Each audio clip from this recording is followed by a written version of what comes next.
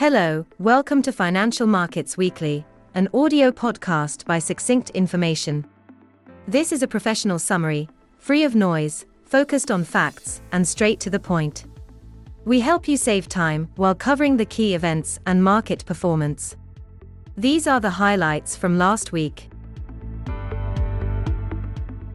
Markets suffered a broad reversal, with risk assets falling last week, driven by a higher interest rate outlook, weaker PMI surveys, and increased fears of recession.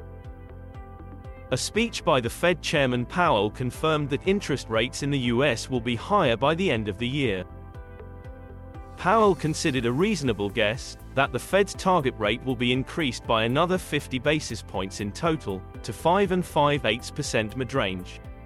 But there were further signs of higher interest rates by other developed central banks.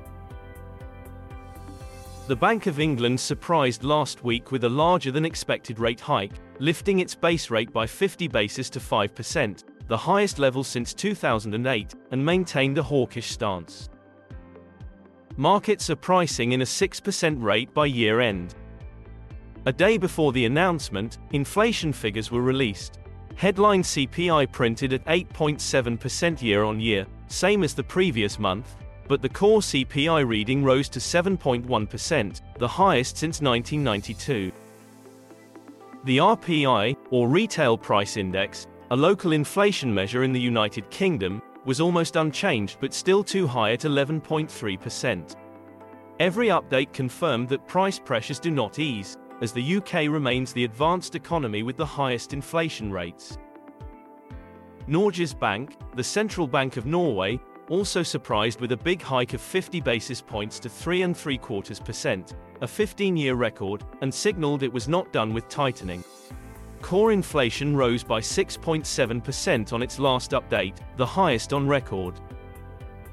The Swiss National Bank hiked rates by 25 basis points as expected, to 1.75%, and also indicated more rate increases in the near future. Headline inflation printed at 2.2% in May, low by international standards, but still above the SNB's 2% target. European preliminary PMI surveys for June were released on Friday, and suggested a steep economic slowdown.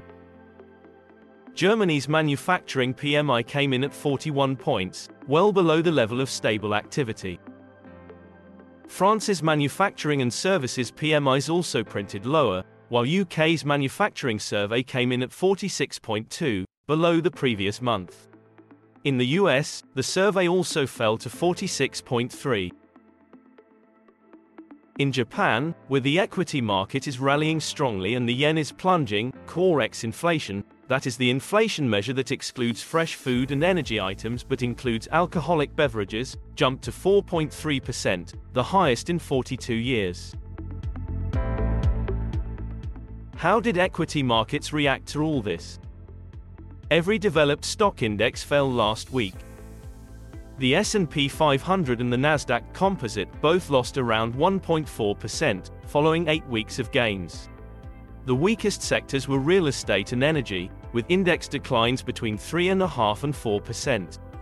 The Nasdaq Composite is still 29% higher this year. Europe and emerging markets did much worse. The Stoxx 600 lost 3%, and the MSCI index in emerging markets fell 3.7%, mostly on sharp losses in China and Hong Kong. A notable loser in European markets was Siemens Energy, the German-Spanish renewable energy equipment manufacturer. Shares plunged 36% to a total market value of €10 billion. Siemens Gamesa, the Spanish subsidiary and a leading maker of wind turbines, announced it could take years and cost more than $1 billion to fix technical problems in a large number of products sold. The company scrapped this year's profit outlook. Siemens Energy is a spin-off from Siemens, the German conglomerate, and was listed in October 2020. Cryptocurrency markets deserve a bigger mention this week as prices rallied after BlackRock, the world's largest asset manager, submitted an application for a spot Bitcoin ETF. This retail product would be different from the existing vehicles, in that the underlying is Bitcoin itself, as opposed to futures contracts. BlackRock partnered with Coinbase for the custody of the coins, and with Bank of New York Mellon for the handling of cash. Previous attempts by smaller asset managers for a spot Bitcoin ETF were rejected by the SEC. Bitcoin gained 16% in the last 7 days, to $30,700, the highest in 1 year. Ethereum is trading 10% higher at $1,910. The sector's total market value gained 12% last week to almost $1.2 trillion. Bitcoin is already 86% higher this year. Another notable mover was Bitcoin Cash, symbol BCH, which is a 2017 hard fork from Bitcoin. BCH jumped 85% to $201 for a total market cap of $3.9 billion.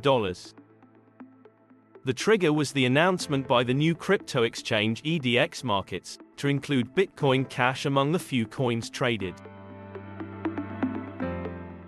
A few bullet points to finish the episode.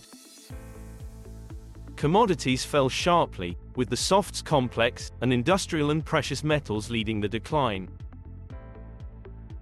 Coffee lost 9% on better weather conditions in Brazil and lower inventories. The notable mover in precious metal was palladium, the auto-catalyst metal used to neutralize harmful car emissions, which also lost 9% last week on reports that electric vehicles sales will reach a record this year. Crude oil ended 3.5% lower, Brent at $73.80, and WTI below $70.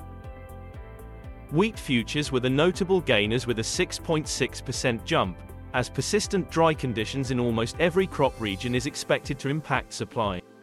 July contracts settled at $733 per bushel, or $270 per ton. Interest rates markets traded mixed, and were little changed. The German and Swiss sovereign yield curves shifted lower.